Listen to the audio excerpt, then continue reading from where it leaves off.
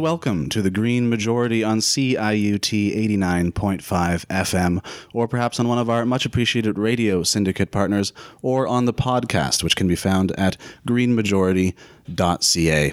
My name is David Hostetter. I am joined once again by Professor Stephen Sharper. This will be a continuation of a discussion we had last year, which can also be found on the website under the title Learning to Love, if you'd like to get some context about the series of questions I'm going to lay on the man today. So, Professor Stephen Sharper is a professor of environmental studies, religious studies, and anthropology at the University of Toronto and the University of Toronto, Mississauga, as well as the co-editor of The Natural City, Re-envisioning Human Settlements, and the author of For Earth's Sake, Toward a Passionate Ecology. So thank you, Stephen Sharper, for joining us once again. Thanks for having me, David. I'm going to start in with a biodiversity study question, apocalyptic question. So on the 6th of May, 2019, the United Nations Intergovernmental Science Policy Platform on Biodiversity and Ecosystem Services put out a first-of-its-kind, or at least first-of-its-scale assessment of global biodiversity loss. The fourth key message of the report's summary for policymakers is that, quote, nature can be conserved, restored, and used sustainably while simultaneously meeting other global societal goals through urgent and concerted efforts fostering transformative change. They then list 8 of what they term key leverage points for achieving this, the first of which is, quote, visions of a good life. My question is, what do you make of this statement, and do you think that changing one's vision of a good life has anything to do with changing how one is in the habit of experiencing the world? Well, thank you, David. That's a great question. And the fact that this notion of a good life was introduced in a scientific report shows a kind of both awakening to the role of values, spiritual traditions, and visions in forming a new narrative. Scientists over the years have told me, particularly in the area of climate science, how disturbed they get when they produce the data, they bring it forward, and either it's denigrated, ignored, or not acted upon. And many say we really need a new vision. We need a new way of being human. That's not our job. We are doing the data analysis, we are doing the computer modeling, we are doing the scientific research. But we need people whose task it is to envision a new future, to take our data and begin to think of this holistically. So the fact that in this document they're talking about living well is reflective of what's happening at many levels in the environmental movement. For example, in Latin America, there's the Bien Vivir movement. In Ecuador, for example, and also in Bolivia, the role of indigenous values and of Mother Earth now have a constitutional place in these Latin American countries. And this notion of bien vivir, of living well, is articulated in terms of a holistic, sustainable, and integrative flourishing future. So it's going beyond the realm of philosophers, religious studies, indigenous cultures, into policy and now even scientific recommendations. This, to me, is a very hopeful sign. It's also a sign of how desperate we're becoming as well. So on both fronts, it has alacrity. But nonetheless, I find this very encouraging. Interestingly, I think last time we may have talked about Pope Francis's 2015 encyclical Laudato Si, the first papal teaching on climate change. And I've interviewed a number of scientists as a result of that document, and they were just so excited and so relieved that that document came out. Because they said, finally, someone of the stature of the Pope is making a moral argument based on the scientific data that we've been collecting, harvesting, reporting on, and promulgating for decades. He's the first major religious figure at that level to do this kind of analysis based on scientific data of climate change. So they're saying, in a sense, we can lead the horse to water, but we can't make it drink. We can lead people to the scientific data, but we can't make that moral, spiritual argument. People like the Pope and the Green Patriarch, Bartholomew, have been also doing this. So these are very prominent spiritual religious leaders who are taking that scientific data and reflecting on what this means to be human at this time. So you would agree that what one thinks of as the human being has a potentially direct relationship with how one treats the planet. I think so. And we're seeing now that we're trying to overcome, in the words of some indigenous leaders, the disease of disconnection. Culturally, metaphysically, scientifically, politically. Part of the way we see ourselves as a human, in large part, in modern Western thought, has been somewhat separate from the natural world, particularly in early modernity and beyond, and increasing with the scientific revolution and the industrial revolutions. Somehow we thought that we could be separate from that which we were destroying, that we could pollute the waters and not get sick, that we could contaminate the air and not feel its effects, that we could blow out whole ecosystems and not feel the pinch in terms of our food supplies or our wellness. We're now trying to overcome that disease of disconnection. And part of that is understanding our place, that we are deeply interconnected, despite our emphasis on our intelligence and how we can master and control nature and how we can change rivers and dam whole systems of waterways in northern Quebec and think that this is going to be good for society. We're now realizing that this is not good for society. It's not good for our physical health. It's not good for our wellness and our well-being. It's not good for other ecosystems. And that we are humans. That means we're earthlings, that we belong to the earth. In the ancient Hebrew texts, Adam, it comes from Adamah, the earth. Adam is earthling. We now talk about how we can terraform Mars or destroy this planet and move to some other planet or This is nonsense. We need the earth. We are grounded on the earth. We are Adamah. We are earthlings. Our whole imaginations, our whole biological systems, our whole being relate to this planet. That's who we are. And this is now being re-examined in light of this kind of environmental crisis that we're experiencing. We're now realizing there is no way. There is no place that we can just simply dump our detritus at and walk away with impunity. That means that we are re-understanding our roles as deeply interconnected, something many Aboriginal traditions and Indigenous traditions have understood and taught, many Asian traditions and even Judeo-Western Christian traditions have taught. But much of that thinking has been steamrolled and left as roadkill on our advance toward progress. Mm-hmm. And I believe last time we spoke, you characterized this as experiencing the divine within the unfolding of nature.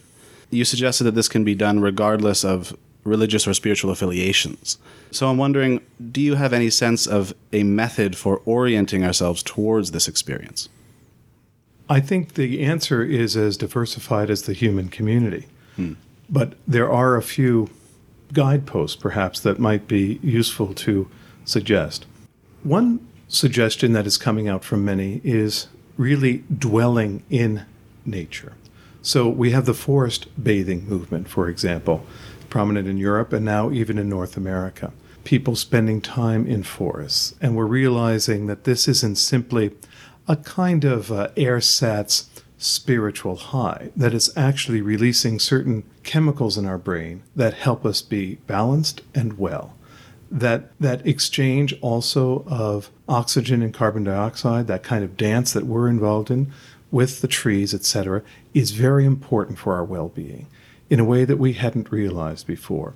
So both at a metaphysical level, at an aesthetic level, but also at a neuroscientific level, this is very important. So spending time in nature is being seen as very important. Secondly, exposing ourselves to other parts of nature. So even having plants in one's apartment or office, we're realizing is very important. We may have talked about Richard Louv in his book, Last Child in the Woods, Overcoming Nature Deficit Disorder in Our Children. And in that groundbreaking book, he harvests a whole array of psychological medical studies that show that when children who are suffering from attention deficit disorder, depression, and other psychological maladies, when they are exposed to nature, even in a backyard climbing a tree, it can improve them dramatically. So Scotland, as a result in part of that research, is now authorized, in a sense it's doctors, to do nature medicine, nature prescriptions. This was being done kind of imagistically in certain places, but now Scotland is actually acknowledging the role of nature in healing, and doctors can practice nature medicine as Western scientifically trained physicians. So this is interesting to see how this is moving. So that's one thing, being exposed to other than human, more than human realities. A second dimension, I think, is listening. And listening to nature when you're in it, finding places to be still and to kind of just meditate on your moment. Mindfulness can be part of this. I just had a graduate student, Samir Kanji, do a whole Master's of Science and Sustainability Management research paper on the connection between mindfulness and sustainability. And taking time to be mindful and meditate can help us with consumerism, because some of these studies show that the more mindful you are, the less consumer-driven you are, because sometimes consumerism, of course, has a compulsive dimension, and mindfulness can help ameliorate that effect. Also, a sense of contentment and well-being, and having a better perspective so that you're not acting out of frustration, desperation, compulsion, that you're mindfully engaging with nature, with your resources, with your consumerism. So some form of listening and meditation, I think, is very important. Thirdly, I kind of am working on the PP principle, personal and political. So on the one hand, yes, we make changes in our own lives, whether it's spending time in nature, getting rid of the car, reducing our ecological footprint, not wasting water, etc., all important. But there's the social and political dimension too. So one without the other is lopsided. So how do we advocate for structural change? How do we do that at a political and economic level? So both work in tandem in a kind of praxis, the personal and political. The other element of the PP principle is progress, not perfection. So just because your personal work and your political work may not change the world overnight, that's not the aim. Ultimately, it's progress. Perfection won't be achieved in this world. And if we think that the perfect ideal has to be achieved, otherwise it's futile, many of us will just unplug, become disengaged and jaded. So these steps are important because part of it is a sustaining life way. How do we find a sustaining life way? A keynote in a lot of these happiness studies. What makes us happy, one of the key features, much more than money after you reach a certain economic standard, is the quality of relationships. And that's relationships not only among humans, but between ourselves and animals, ourselves and our natural systems, our ecosystems, etc. So spending time in nurturing those relationships are key. So just as we hang out with friends and develop bonds just by hanging, we also develop bonds by dwelling with certain parts of the ecosystem, by getting to know a particular stretch of woods or parkland or backyard even, or species, and hanging out and developing friendships. These are important as well for our entire well-being, we're finding out. Now, I'm going to, I think, dwell for a second on something you may have already moved on from.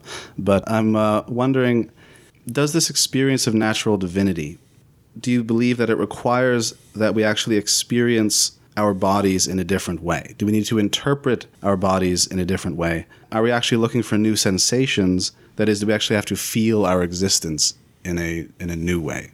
That's a rich vein of inquiry. I feel that we can find ecstasy in nature and cosmological awareness. And here I'm influenced by the work of Thomas Berry, a cultural historian who died 10 years ago this year. And Tom Berry was an advisor to Al Gore, twice brought to the Clinton White House to advise President Bill Clinton on environmental issues. And his archives are now at Harvard University. And his stock rises every year, it seems, because what he was articulating 30 years ago is now being seen as very important.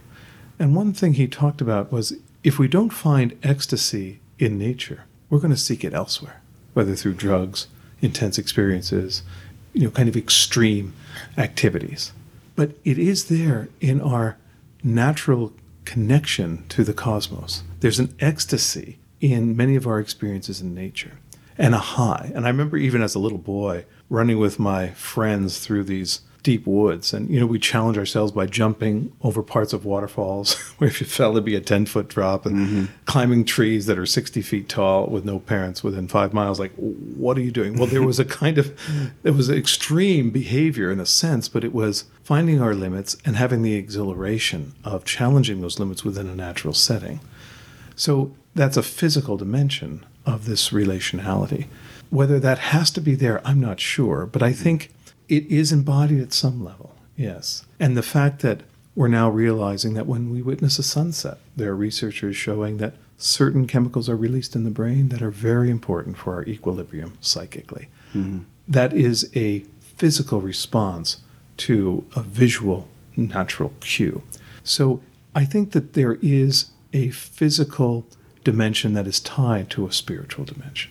And when we occlude ourselves or limit ourselves from those experiences, I think in some way we become truncated as individuals.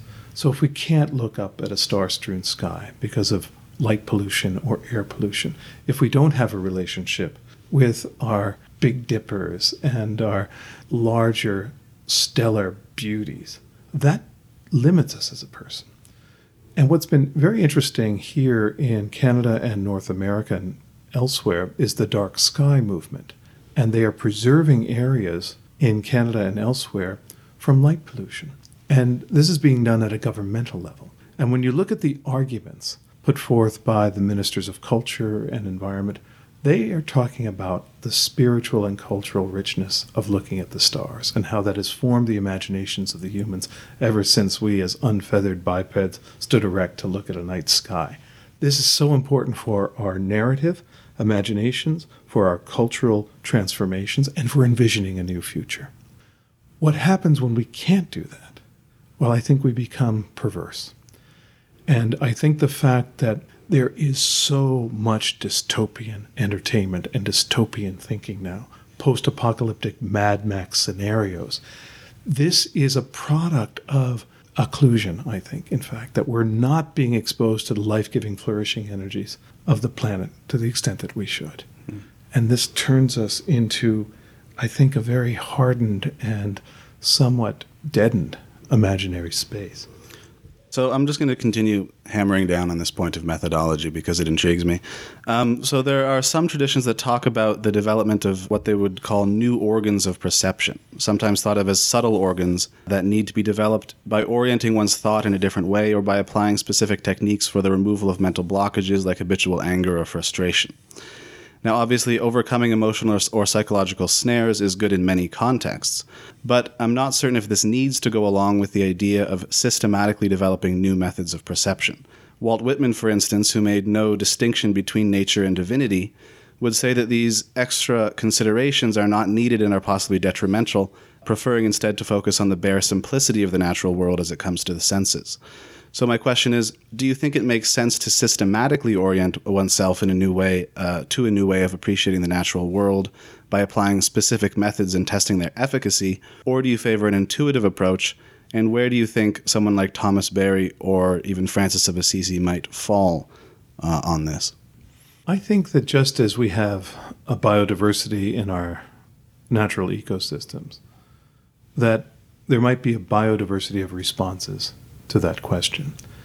I think in some cases, the intuitive, simple approach can resonate very well with people. It can be very effective. And I have a recently minted PhD student, Mark Hathaway, who did a major study on cultivating ecological wisdom. And he interviewed people from around the world, including Vandana Shiva, Fritjof Capra, shamans from Latin America, as well as people from North America, Ireland, etc., who had all developed a certain ecological activism and awareness. And he talked to them about how they did that. And for many of them, particularly those who I would say had that more intuitive approach, having that exposure to nature as children was key. Whether that kind of approach works for those who did not have that kind of background as children becomes an open question. So I think there can be a variety of approaches. In terms of pragmatism, I think that connection to a practice, and particularly something relating to the earth, to soil, to air, to trees, is very important for our centering. One thing that's come out of the meditation movement of Jon Kabat-Zinn and his full catastrophe living practice, which is now actually endorsed by the Ontario medical establishment. So those courses are covered by OHIP, the Ontario Health Insurance, because they're seen as stress reducing. These are meditative practices. But when that book first came out 25, 30 years ago, they knew it was working, but they didn't know how. Now they realize that there are new neural pathways being developed in one's brain as a result of these meditation practices. They're also seeing it in programs such as Al-Anon or Marijuana Anonymous. The practicing of the steps is leading to new neural pathways. One researcher, Dr. Heidi Walk, who teaches this meditation here in Toronto, likens it to a ski hill. So you go to the top of a ski hill, fresh snow has just fallen, you're the first on the slopes, and you go down, and then you begin to create a pathway. Well, after so many have done that, all of these grooved trails are there. It's hard to find a new one. If you try to go new, you go back into that old grooved one. Creating new neural pathways is akin to finding new places to go down that ski hill in your mind.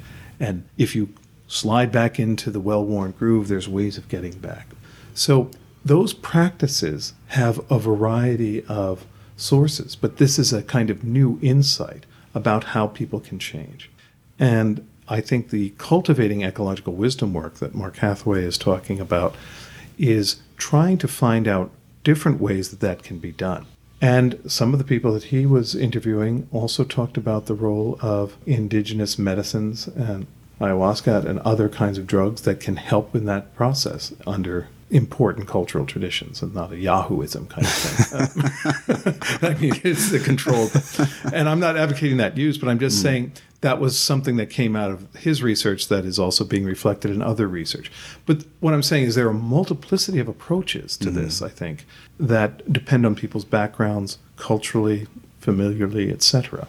So I think we might have a plethora of ways. But I think a practice is important, something that gets into a habit of being. It's said that Thoreau would walk 4 hours a day, right, in his quest to simplify his life. But he, in his essay, Walking, just talks about the importance of just walking. I've had students come up to me and say, after reading Richard Louv or hearing about the importance of being in nature, oh, my dad has to walk 2 hours a day outside. Otherwise, he goes squirrely. I had one priest, I was giving a retreat in southern Ontario, and he came up to me and he said, I've been diagnosed with depression. Unless I lie on the ground and make contact on the ground for a half an hour a day, I become depressed. The earth has become his antidote to despair.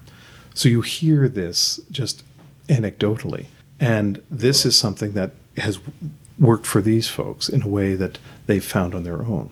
But it's a practice connecting them to another source of energy. So I think something habitual is important in this.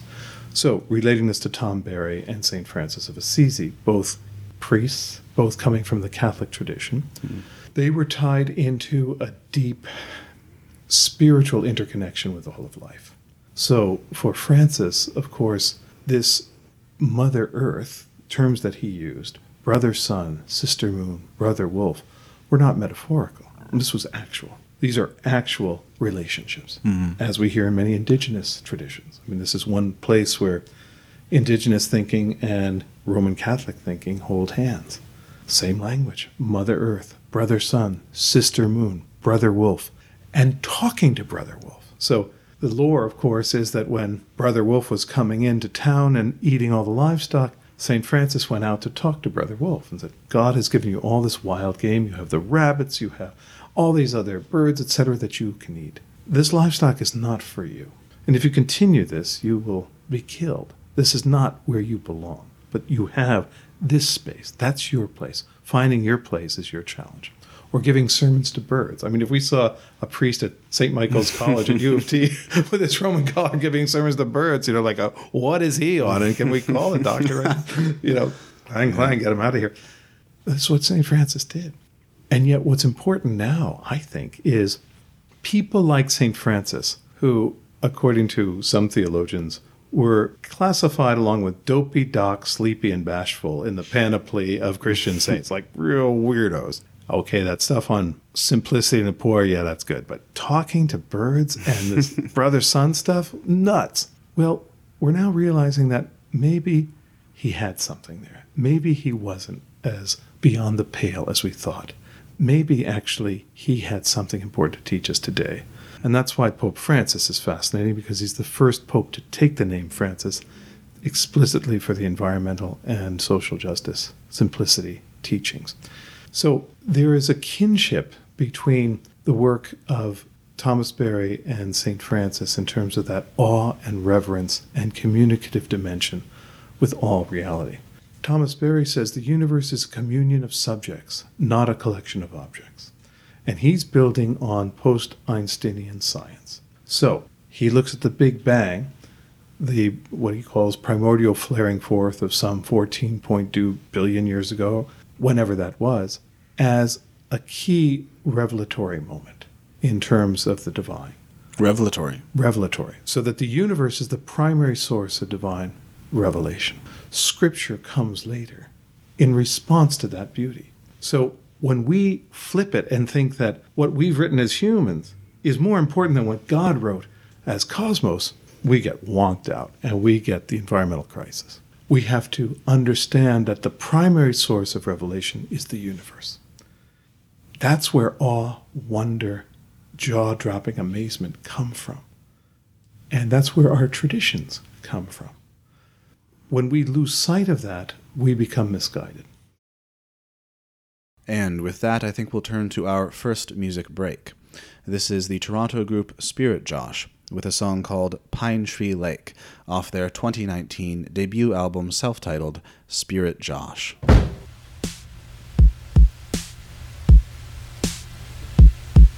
The ghost is beside me, I feel it inside me, that he's telling me what to do. I won't ever not listen, I see myself in you, the way that you glisten, I wish I were you. On Country Lake, I didn't see you anywhere. I was expecting for you to be there. On Country Lake, I didn't see you anywhere. I was expecting for you to be there. The full moon was rising in early August. I was lying on my back, I saw the wind blow through the trees. I thought it was you running through the evergreen. Oh, how I wish it were you. On Country Lake, I didn't see you anywhere. I was expecting for you to be there. On Country Lake, I didn't see you anywhere. I was expecting for you to be there. On Country Lake, I didn't see you anywhere. I was expecting for you to be there.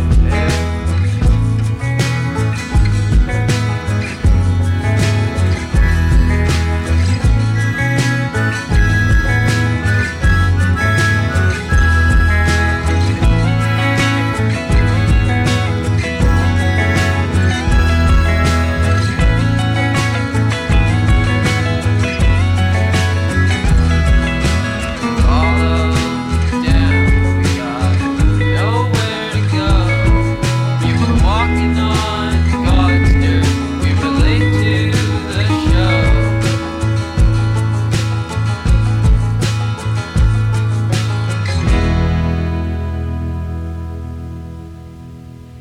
The Green Majority is entirely listener-supported. Our goal to reach minimum solvency is to raise $300 a month. If you enjoy the show, please consider becoming a patron at patreon.com for as little as $1. And welcome back to the Green Majority on CIUT 89.5 FM or on one of our much appreciated radio syndicate partners or on our podcast, which can be found at greenmajority.ca. My name is David Hostetter, and we are continuing our discussion with Professor Stephen Sharper of the University of Toronto. We talked about William Blake a little bit last time we spoke, and he was of the belief that he said, I must create my own system or be enslaved by another man's. So in his final and longest poem, Jerusalem, he constructs this elaborate symbolic opera which, although it's chaotic, does appear to have a kind of system at its core, and has led some scholars like Northrop Frye to opine that Blake invented the psychologies of both Freud and Jung a century in advance. And yet, at the end of the massive poem, Blake takes it all away again and essentially says, this was all me and my imagination. While you may think it's profound, it's essentially my own creation.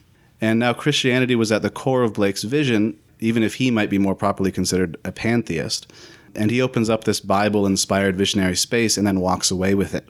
So Blake did not need a church, nor did he want to impose his system on others. So if one does have this direct avenue to the divine through the very unfolding of nature, as Blake believed and as you've stated, and this happens on the subjective level, what precisely is the role or justification for religious institutions? Well, that's penetrating. And I think one role that religious institutions play is a communal context for those individual epiphanies and visions. That none of us flies solo on this planet. And we are a gregarious species.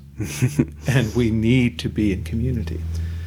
While we can take time out in a hermitage, we can take time out on retreat, we can find places where we can be alone with our thoughts and in a religious context, be still and know that God is God. Ultimately, we are called to be in community and to understand the relationship of our thought to other people's thought. Because if we don't have that, then we can become disengaged, isolated, and maybe dysfunctional. Because we become so beyond the pale that we cannot relate to the rest of the human family or to the rest of our biotic community.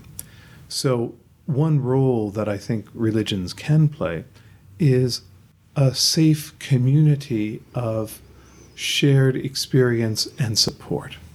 The Dalai Lama of Tibet was once interviewed by Bill Moyers in a video called Spirit and Nature from 1990. And in his conversation with Bill Moyers and in his presentation at this conference at Middlebury, Vermont, he raised this question, do we need religion? Why do we need religion? He said, we need religion to create a good heart, compassion. We don't need religion for philosophy. Philosophy can do that on its own. Mm-hmm. It can provide many of the categories. But religion is important to provide a good heart, compassion. He went on to say, though, if it doesn't create compassion, we don't need it. I mean, in a sense, taking care of the planet in the environmental context is nothing sacred. It's like taking care of our own home. It's the way bees do, other insects, other animals, they take care of their home. That is not something that you need religion for. In fact, if religion deviates from that taking care, it's a problem. So there can be correctives in religion, but compassionate community in which to embed our dreams and visions, I think can be an important role for religion. So I do have a couple of quotes from Thomas Berry here for you. Lovely. So I have this Thomas Berry quote where he says, "The universe must be experienced as the great self. Each is fulfilled in the other. The great self is fulfilled in the individual self, and the individual self is fulfilled in the great self. Alienation is overcome as soon as we experience this surge of energy from the source that has brought the universe through the centuries. New fields of energy become available to support the human venture. These new energies find expression and support in celebration. For in the end, the universe can only be explained in terms of celebration. It is all an exuberant expression of existence itself." So if we take him at his word, and if existence itself is exuberant and celebratory, I wonder how it can be that we could have ever become alienated from the natural world, being obviously a central part of existence itself. Well, I think that circles back to that notion that certain indigenous elders have talked about in terms of the disease of disconnection. When we see ourselves as separate from, that celebratory reality. And as people that have to master and conquer it as part of our role, well, this, I think, leads to a disease, not only of disconnection, but of domination, of enforced servitude for other than human reality. Look at our factory farming. Look at how we've treated animals over the centuries in servitude to the human. Look how we're continuing to destroy wetlands just north of Toronto when all of our turtle species in this province are either threatened or endangered. Mm-hmm. And each cheek to jowl development that's going up in Vaughan and north of that is draining water systems that are important for habitat for turtles, amphibians, etc. We still have this idea in our head. So this notion of disconnection, that somehow we're not connected to those realities, can lead to alienation. Because what do we have left when we've taken all the sounds of spring and turned it into cars pulling into drive-thrus at Tim Hortons and A&W's? We have exhaust and sounds of cars rather than the sounds of spring peepers and the bird song of robins and red-winged blackbirds. Well, you're going to feel alienated if that's your surrounding. I'm wondering if you have an idea of where the mistake or the malfunction comes in, because the last time we spoke, you mentioned James Lovelock's Gaia hypothesis, which is that all systems of life on Earth work together to sustain the greater global ecosystem. If this is so, how can it be that humankind, what we consider to be the most intelligent or conscious life form, is going against that and hurting the Earth's prospects for future life? So how can it be that human beings have broken the hypothesized harmony, or how can the Gaia system, if it is self-regulating, have created something that threatens the existence of that very system? If I could answer that question, David, I would be hovering in some kind of reality of nirvana. That would be a new understanding of the cosmos. It's a great question, and one that we continually ask and are mystified by.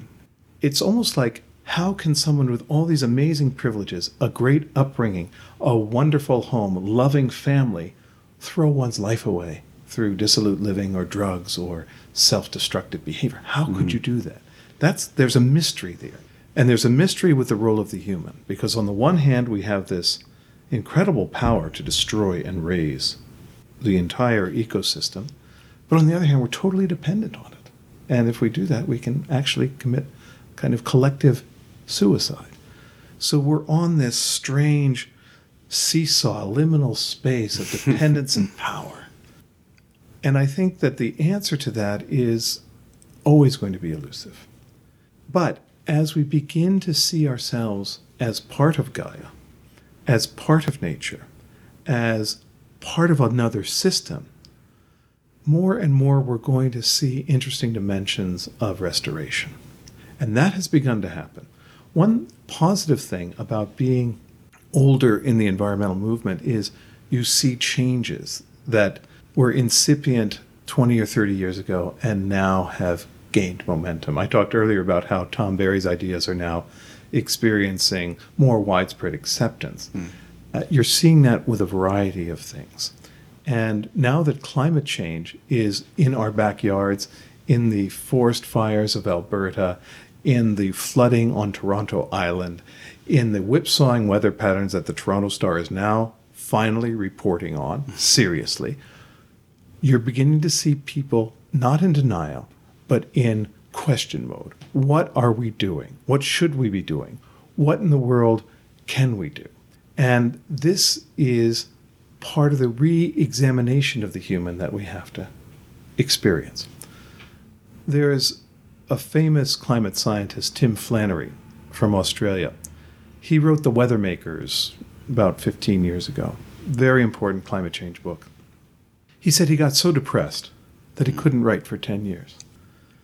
But then he came out with his next book, An Atmosphere of Hope. And there were several things that led him to a new hopeful attitude. It's again what we're talking about. As you get the gray hairs in this movement, certain signs of hope emerge. And one of them was, people are experiencing climate change wherever they are now. It's not just something happening in Tuvalu or the Maldives or in Pacific Island nations that are being overrun by rising sea levels. People are seeing it in their wet basements. They're seeing it in dramatic downpours in times when they shouldn't have. Incredible snowstorms because the jet stream has been affected and these storms linger and they don't move. They're seeing it in chaotic tornadoes and hurricanes that never used to come in their spaces. So he said that's a sign of hope, that it's the denial industry is having much more difficulty in pushing that agenda. Secondly, he noted that when he was writing the book, for the first time, the World Economic Forum had reported that in that year, maybe 2015, 2016, around there, global economic growth had increased, but greenhouse gas emissions had flatlined. That's the first time in 40 years that happened. So it showed that something was happening, whether it was photovoltaics in China, alternative energies in Europe or the United States, something was happening to flatline that equation, which was another positive sign. And I think what we're seeing now is new possibilities. So there's a correlation between new visions and the way we see ourselves and the way we implement policies. So, for example, when the Gaia theory was proposed as a hypothesis by James Lovelock in the late 60s, early 70s, many neo-Darwinian biologists, such as Richard Dawkins, just poo-pooed it. They said this is absurd. Cooperation isn't part of nature. It's bred in tooth and claw competition and survival of the fittest through natural selection. In 1988 or so, there was a global Chapman conference where it was put on trial, and James Lovelock and Lynn Margulis from Boston University, who are proponents of Gaia, faced off against Richard Dawkins and other neo-Darwinians in this argument. No one won the debate. But what happened afterwards, and this, I don't know what the count is now, but when I did the count, there were over 120 scientifically peer-reviewed articles on Gaia after that conference. Most of them not talking about whether it's true or not, but most of them saying, if we look at Gaia, it changes the way we look at nature. So people were seeing interconnections that they had never seen before. It's like certain blinders had been taken off the scientific gaze, that the peripheral vision opened up. And now we're finding, there might be a reason why these species are cooperating. We hadn't thought of that. So it helped us see our lens differently as humans and as perceptors of nature. So this kind of thinking, we talked about, bien vivir, the good life. Well, this is now having an effect on policy. So what is the good life in Oslo, Norway? Well, the good life in Oslo, Norway now includes butterflies and pollinators. So it became the first bee-friendly city of any major status in Europe, in the world, actually. So public, private, municipal, government individuals covenanted their backyards, their land, their window boxes, their spaces that they owned, so that there'd be a flyway for butterflies and for bees. And that's covenanted. So the people of Oslo felt our city depends on the biotic community. We cannot be fully happy and vibrant as a community if we are forcing bees into extinction. Therefore, we have to rebuild with the biotic community in mind. That's an evolution of thinking in our modern period, and that comes from people like Lovelock, talking about systems cooperating for the flourishing of life.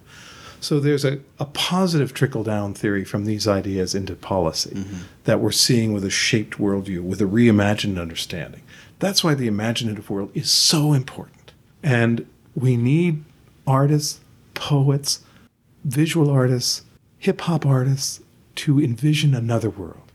I often ask my classes, early in the semester, how many of you can imagine the end of the world?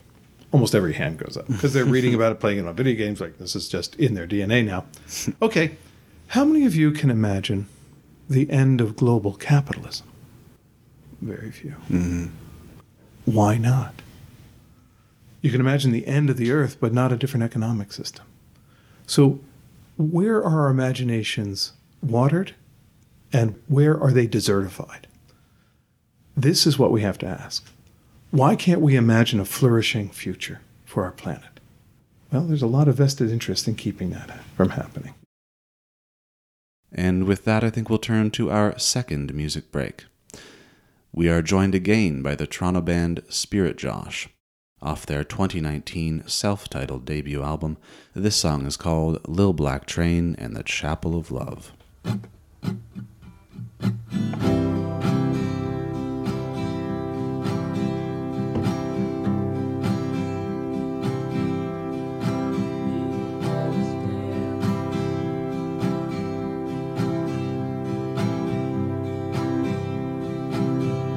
It was this sickness that was bringing him down. Didn't want to go nowhere. Tried to scatter like a hound. There were no treatment in this whole wide land that could bring him up. He was damned, headed to the station from the face of this world. Hop a little black train, wave goodbye his girl. It was this sickness that was bringing him down. He didn't want to go nowhere. Tried to scatter like a hound. There were no treatment in this whole wide land that could bring him back. He was damned, headed to the station from the childhood blood.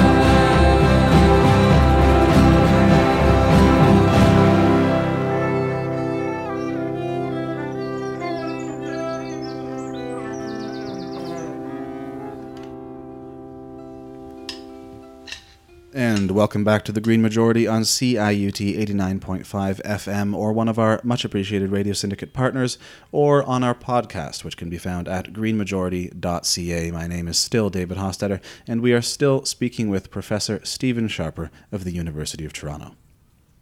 And so this might be on a slightly different topic, but I think it relates. I have another Thomas Berry quote for you. Beautiful. He's a quotable man. He is. So he says, "We might sometimes reflect and recall that the purpose of all our science, technology, industry, manufacturing, commerce, and finance is celebration, planetary celebration. This is what moves the stars through the heavens and the earth through its seasons. The final norm of judgment concerning the success or failure of our technologies is the extent to which they enable us to participate more fully in this grand festival. Do you agree with this, and are there specific technologies that you think have failed in this regard?" Yes, I do agree that this is a celebration, that ultimately we are called to a kind of celebration of life. I love a line from Bruce Springsteen where he says, "It ain't no sin to be glad you're alive." In a sense, to embrace joy is not just if you are crazy or on drugs or have abandoned your social responsibility.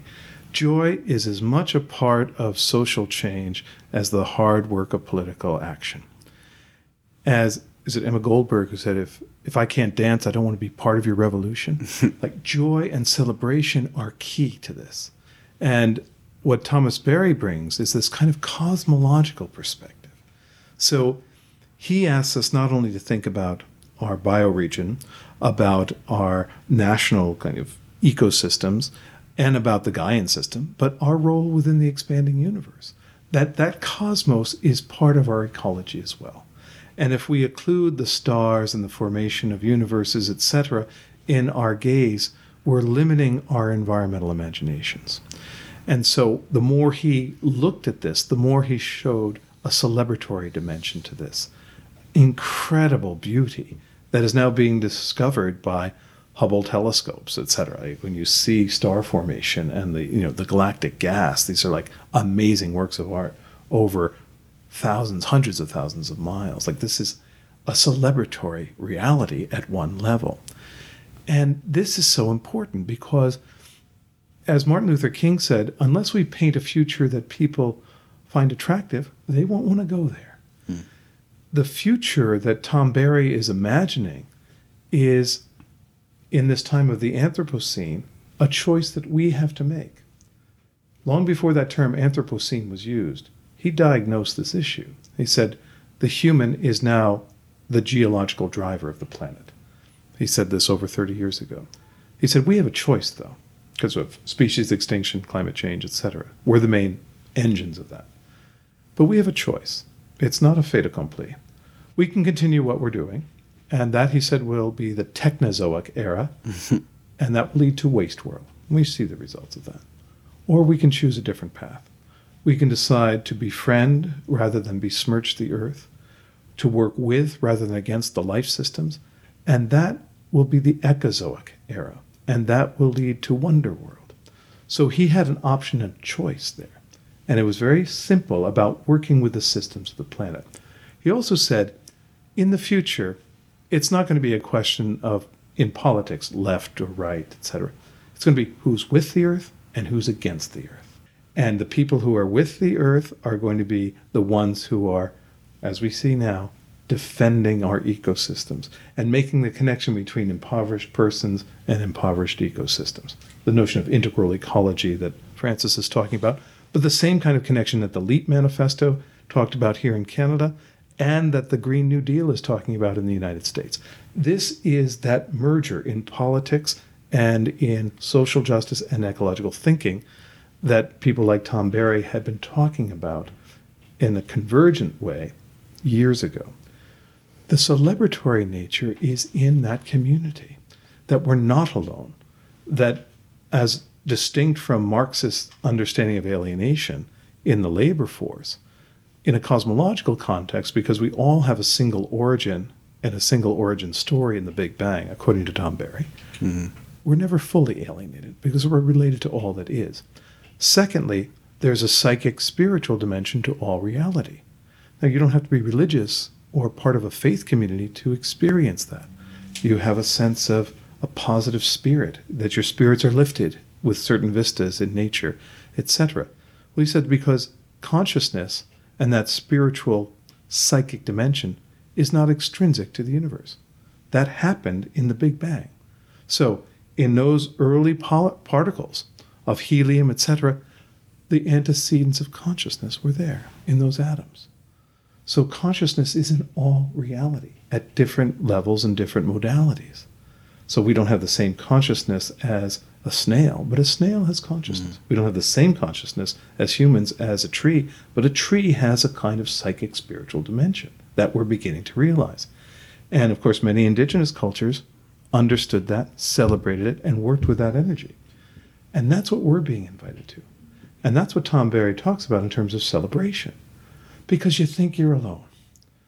Boy, you're in Greenpeace, or you're just struggling to, save some trees from destruction in your neighborhood.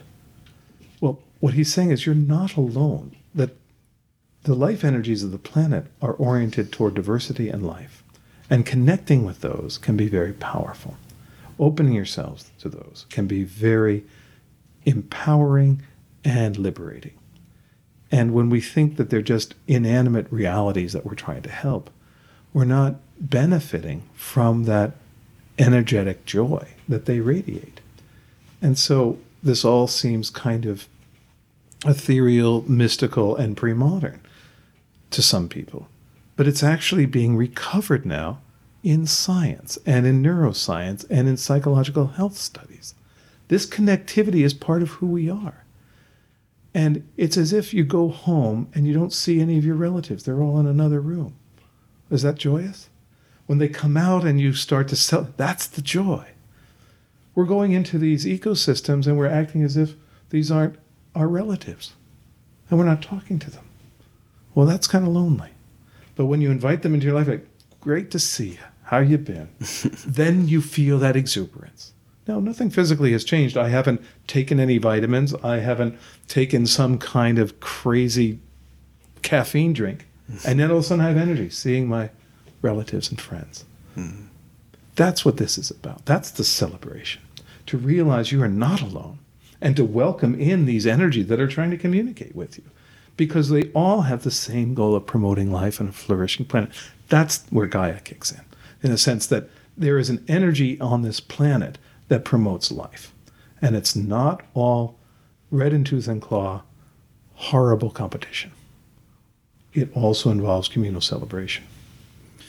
All right. Well, there are other questions I would have liked to ask you about, but I believe that we should stop this here. Something for future conversation. Yes. Well, thank you very much again for joining us, Stephen Sharper, on The Green Majority. My pleasure, and thank you very much for your thoughtful and perceptive probing. I really appreciate it. Cheers. Thank you.